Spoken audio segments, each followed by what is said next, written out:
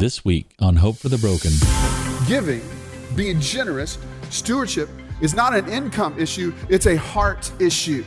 God can do more with 90% than I can with 100%. And I would also tell you that you and I sacrifice for the things that we think will be worth it. Here's my heart and prayer for us today, is that today at the end, you and I will come to understand that when we are generous with what God has given us, the sacrifice will be worth it.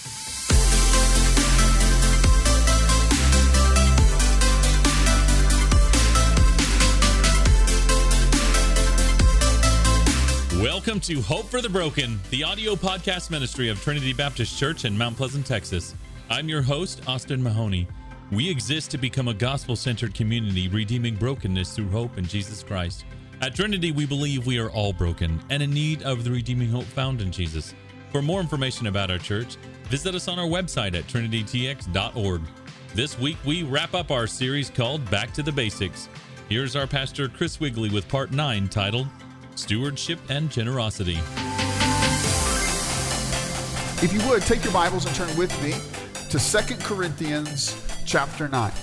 2 Corinthians chapter 9. We're going to be in verses 6 through 15 this morning as we put a bow, we wrap up our summer teaching series that we've entitled Back to the Basics. And today we turn our attention to the subject of stewardship and generosity. Now, I know what you're thinking. You're like, oh man, I come to church and the church is talking about money. Dadgummit, I should have stayed at home, right? I feel you, right? I feel the same way in a lot of ways. But let me just say a couple of things before we jump in here this morning. Number one, the issue of stewardship, the issue of generosity is a discipleship issue. Since it is a discipleship issue, that means that this message is geared to those of you that are disciples of Jesus.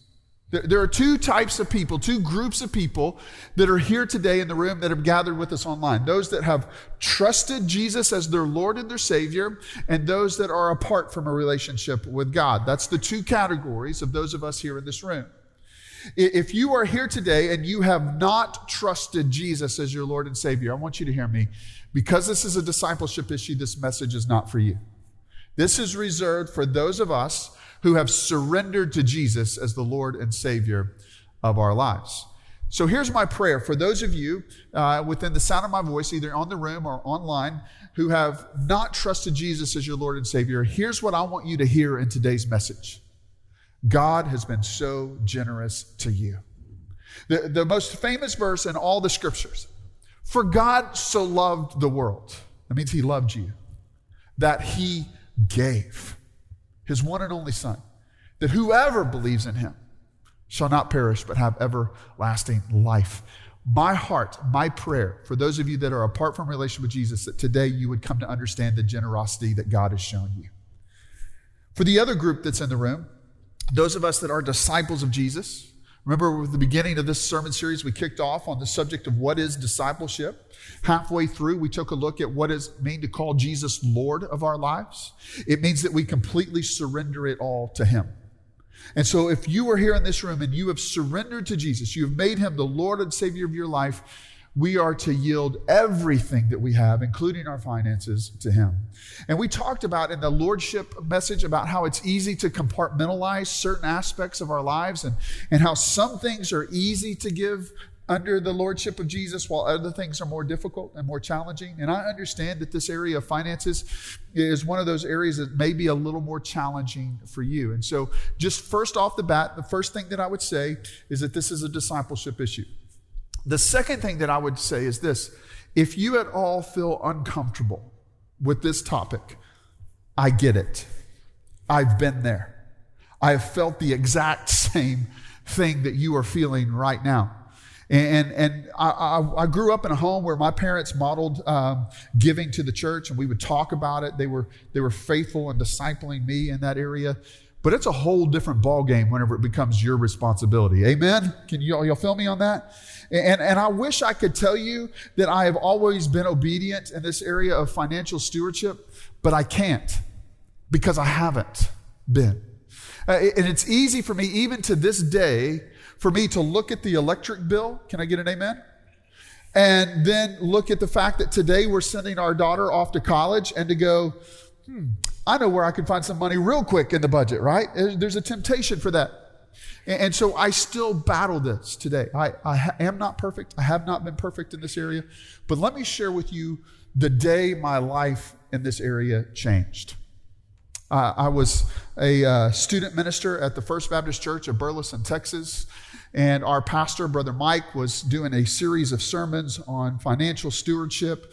And the very first Sunday that he was going to kick this off, I get a phone call real early in the morning. Now, that's unusual from a pastor, right? That you would get a phone call early in the morning. And so you answer it. Well, on the other end of the line, he's whispering.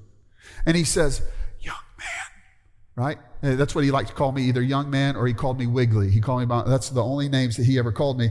And he basically said this. He said, "My voice is gone. I don't know that I'll be able to preach all 3 services today, so I'm putting you on notice." And to which I said, "You're preaching about money. You can do this," right? And I was like, I am not going to preach on this subject. And remember, I haven't surrendered this unto the Lord. And so I'm just like, "Brother Mike, I'm praying for you. And when I see you, I'm going to lay hands upon you and you're going to be healed," right? And so he preaches, he gets through the 8 o'clock service, and as the Lord would have it, he comes to the student ministry area and he goes, "Tag Wiggly, you're it." And he hands me his notes and he takes off. And here I am, not obedient in this area of finances, and I'm going to preach. You want to talk about feeling like a hypocrite? Like it landed on me. And so I walk over to the worship center and I'm like, "Jesus, just 2 things. Don't kill me. And number 2, just get me through the day." Right? I would just really preach. So I preached his sermon on financial stewardship to the 9:30 service and then the 10:45 service. And then I went home and I said, "Kathy, put a for sale sign in the front yard, get a garage sale together. We're selling everything," right? I was under conviction. I didn't feel good about it. Now, needless to say, we didn't do that. But that day, I remember it so very well. Because that day began in us a new way of approaching our finances. We sat down and through much conversation and prayer, we set a budget. And to this day, the first line in our budget is giving to the church. And we haven't been perfect. Please don't hear me say that. We are not perfect. And we haven't been perfect in this area all the time. But it changed. Something in me changed. And it's because I began to see things from a different perspective. I began to understand what God's word had to say in the area of financial faithfulness. You know, before that moment, I used to ease my conviction by saying things like this: "Well, when I make more, then we'll give more." Or I would say something like this: "Well, you know what? I surrendered to ministry. I can make a lot more money in the marketplace. And so in a sense, what I've determined to do, Lord, with my life is a tithe to you," right? I've rationalized that. But here's what I've come to know and understand. With every raise that I got throughout my lifetime, it became increasingly difficult to give. It was a challenge for me to give. You know, it's odd that when you get a raise, did you know it's like already you're spending more? It's crazy how that works. And so what I understood about giving, about stewardship is this: it's not an income issue, it's a heart issue. Giving, being generous, stewardship is not an income issue, it's a heart issue. And I know that that's been the case for me. And here's the conclusion that I've come to. God can do more with 90% than I can with 100%. God can do far more with 90% of my income than I can do with all of my income. And so my prayer for you and I is this, is that we would come to know God's faithfulness when we honor him in this arena of our lives. And I would also tell you that I think that we sacrifice for things all the time. You and I sacrifice for the things that we think will be worth it. How many of you go work out early in the mornings in the gym? Okay. A few of you that are unsaved do that. I'm kidding. I'm only kidding. Yeah. You sacrifice sleep, right? In order to gain health. You know where else we sacrifice?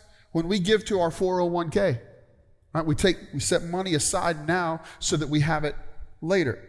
And in both of those circumstances, the reason why we do that is because we've determined that the sacrifice will be worth it. Well, here's my heart and prayer for us today, is that today at the end, you and I will come to understand that when we are generous with what God has given us, the sacrifice will be worth it. It'll be more than worth it. That we'll come to the same conclusion. And let me also say this today. Let me just say, I want to tell you my motivation for doing this sermon. It has nothing to do with getting you to give more. I just want to say up front, this church is a generous church. And God is using you in profound ways. Today is not about trying to get you to give more. I don't want to do that. That's not my heart. My heart is this, is that the Scripture teaches it. Jesus talks about it more than any other subject. Jesus talks about the subject of finances. And so it's a discipleship issue. And if we're going to talk about back to the basics, and we've talked about all these foundational truths, then this is a foundational discipleship truth. And so that is the sole motivation for me to share this message today. In fact, can I just confess something, just a little bit of transparency? You know, I work on these sermon series, try to stay a year ahead. And so when this came up, I dreaded it from the moment I saw it in the spreadsheet, okay? I don't like talking about money. And I think that there's two reasons why I struggle through this. One is you hear all the time non-believers say that all the church wants is my money. That is not true. Listen, God does not need our money. He doesn't. He owns the cattle on 1,000 hills. He can do whatever he wants. He's God. But number two, the reason why I feel this way is because you are a generous church. I feel like I'm preaching to the choir. But because this is what would be considered to be in the whole counsel of God, we have to teach this, right? Because God's word has a lot to say about it. And so that is the sole motivation for us coming to this today. All that to set the stage, 2 Corinthians chapter 9. I want to begin in verse 6. I want to read through verse 15, and then I want to pull apart principles for a good financial stewardship. Paul is writing to the church in Corinth, and he says, the point is this: whoever sows sparingly will also reap sparingly, and whoever sows bountifully will also reap bountifully. Each one must give as he has decided in his heart, not reluctantly or under compulsion, for God loves a cheerful giver. And God is able to make all grace abound to you, so that having all sufficiency in all things at all times, you may abound in every good work.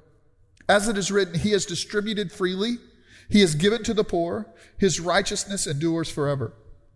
He who supplies seed to the sower and bread for food will supply and multiply your seed for sowing and increase the harvest of your righteousness.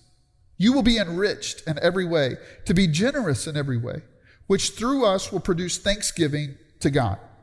For the ministry of this service is not only supplying the needs of the saints, but is also overflowing in many thanksgivings to God. By their approval of this service, they will glorify God because of your submission that comes from your confession of the gospel of Christ and the generosity of your contribution for them and all others, while they long for you and pray for you because of the surpassing grace of God upon you. Thanks be to God for his inexpressible gift. 3 principles surrounding good stewardship founded in the scriptures. Number 1, good stewardship is a result of understanding God's provision. Good stewardship is a result of understanding that God has provided it. Now, I know and understand that we live in a day and time when we hear the word stewardship, it might be kind of like a foreign word to us. That's because it's not used in modern day vernacular anymore. I remember, and I'm going to date myself and maybe some of you, I remember when flight attendants used to be called stewardesses. Anybody else remember that? Right? Y'all are old, okay? Because they're not called that anymore. They're called flight attendants. And so we've lost this word of a steward. We've kind of lost that in our modern day vernacular. Steward, when you read it in the Bible, essentially means manager. In fact, many modern day translations of the scriptures will use the word manager in place of the word steward now. That's because people understand manager more than they understand steward. we understand manager, right? A manager is someone that manages an account, a project, or even a company, right? They do it on behalf and the way in which the owner dictates that. So here's my question. Who cares more about how the business is run, the owner or the manager? Well, we'd have to agree that it's the owner, right? Why would the owner care that much about what the manager does? Well, because it all belongs to the owner, right? Well, for the sake of this illustration, here's what we need to know and understand. God owns everything. We own nothing. Everything is His. So therefore, God is the owner, and you and I, we're simply managers. That's what God has instructed us to do. In fact, King David came to the same conclusion. In Psalm chapter 24, verse 1, David says this, "The earth is the Lord's, and the fullness thereof." So everything in the earth is the Lord's. The world and those who dwell therein, everything belongs to God. And so if God is the owner of everything, we can come to a conclusion. The conclusion is that our jobs, our income, our homes, our cars, our possessions are all God's.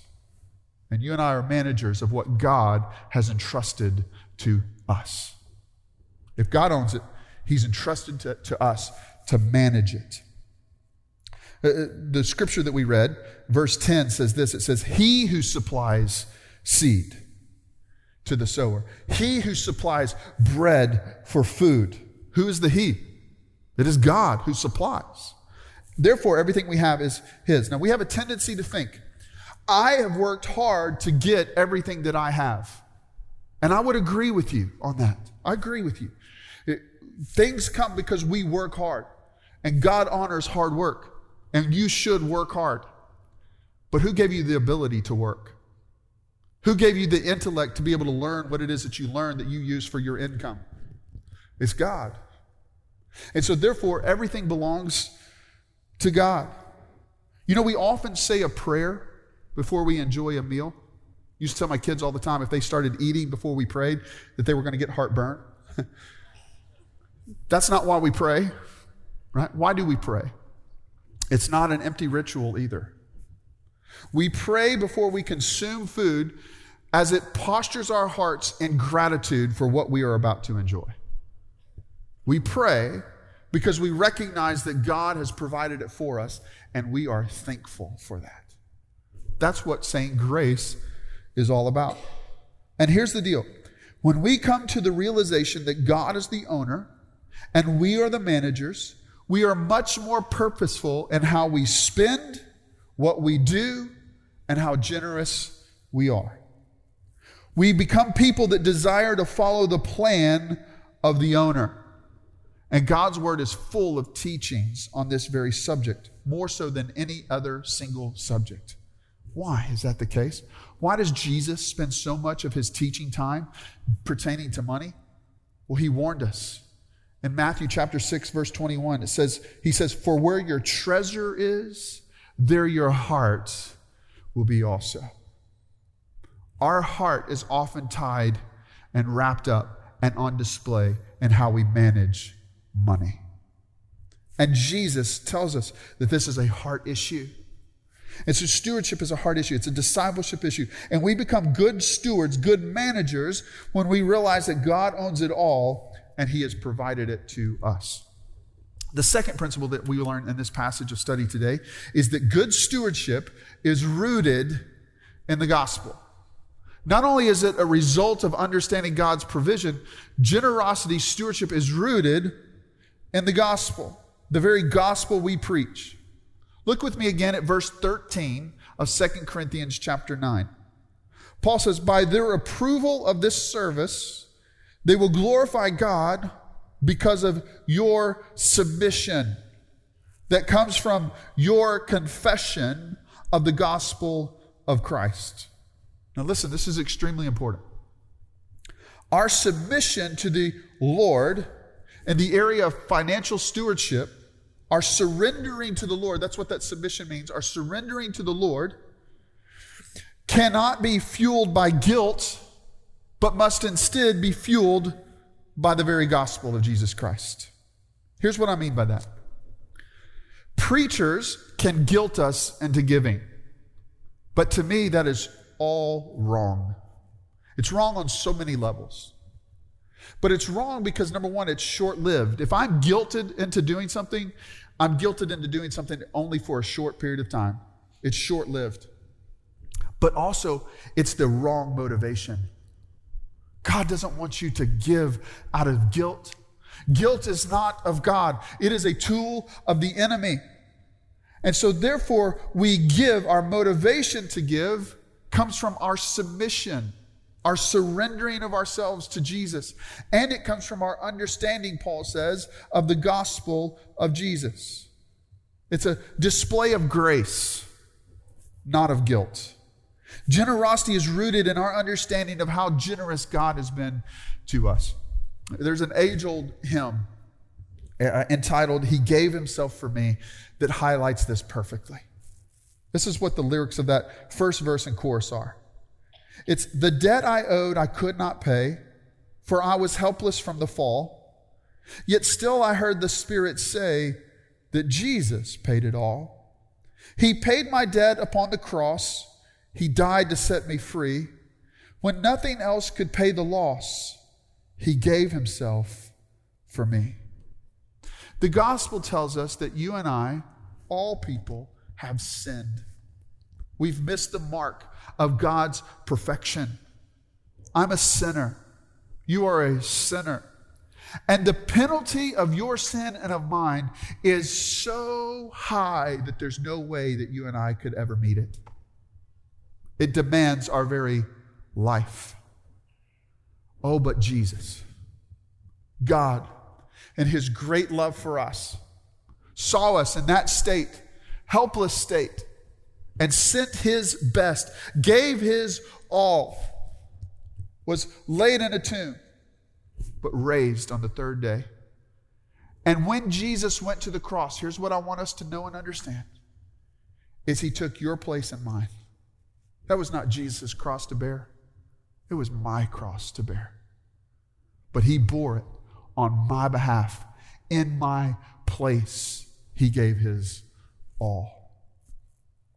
Listen, our generosity is a reflection of the generosity that has already been shown to us. We give because He first gave. Now, there is much debate among New Testament scholars as to whether or not the tithe is a New Testament principle. You know, and I probably need to back up here and not presuppose that we all understand what the word tithe means.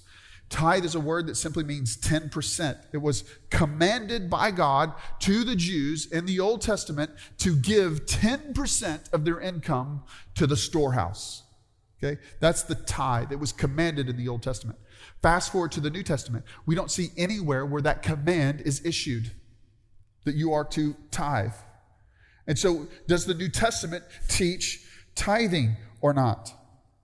I think it's this. I think the point of the New Testament not teaching that is that there is a change.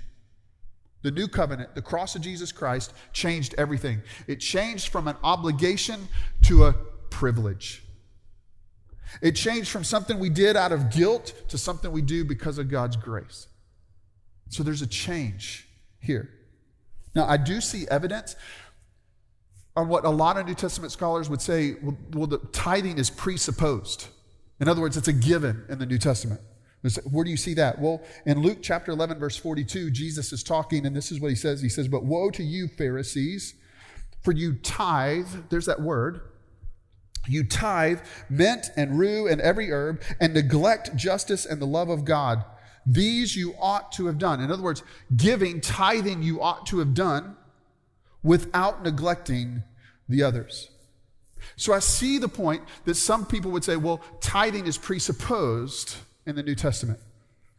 Listen, here's what I want us to get to see. Regardless of which scholar is right in that circumstance, I do not know, but this I do know. Generosity cannot be motivated by legalism. Your giving and mine cannot be done because it's legalistic. Why? because legalism creates a sense of obligation. Every law that is out there, we abide out of obligation to that law, in fear of a penalty if we break the law. But God's economy is entirely different. If we give out of obligation, it's like we're trying to earn something from God. It's like we're trying to earn either our salvation or we're trying to earn God's favor in our lives. Listen, if you are a child of Christ, you have received Jesus. God's favor has already been on your life. He's rescued you from your sin and from your shame. God's favor is upon you. You don't have to earn it. In fact, you can't earn it. I can't earn God's favor.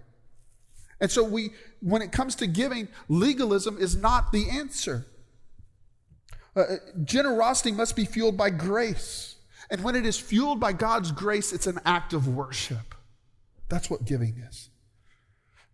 Giving in order to get is legalism. And giving because of what already has been given is grace. And generosity cannot be motivated by legalism. It must be motivated by the gospel. And here's the practicality behind it.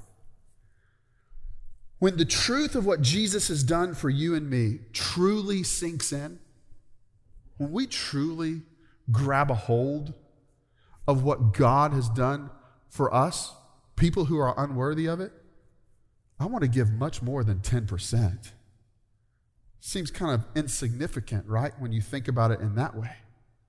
So instead, I want to give everything to him because he gave everything for me. And that changes the way I spend.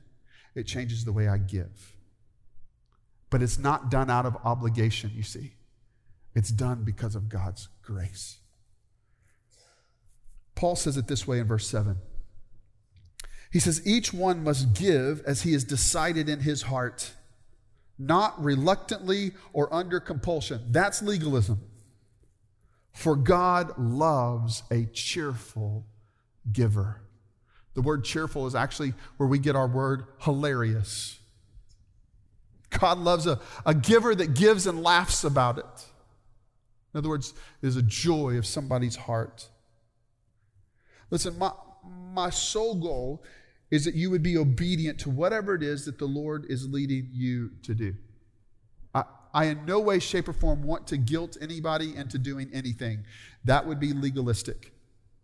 I just want you to consider what God has done for you and what he has said about your finances and how you and I can honor him in that arena of our lives. And I want to share with you how this has practically played itself out in our life, mine and Kathy's life. Again, I'm not sharing this with you to receive any kind of applause because I have not been perfect in this. But I just want to share our perspective on it. And you do with it what you will. When God got a hold of my heart and Kathy's heart on that day that I preached that sermon, we began to realize that everything that we have is from God. And so we began to prioritize giving to him. And we went back and forth on, well, does the Old Testament teach his tithe, but does the New Testament teach tithe? What should we do? How much should we give? All this kind of stuff. And this is the realization that we came to. Since it all belongs to God, let's just let 10% be the foundation, and it's not the maximum.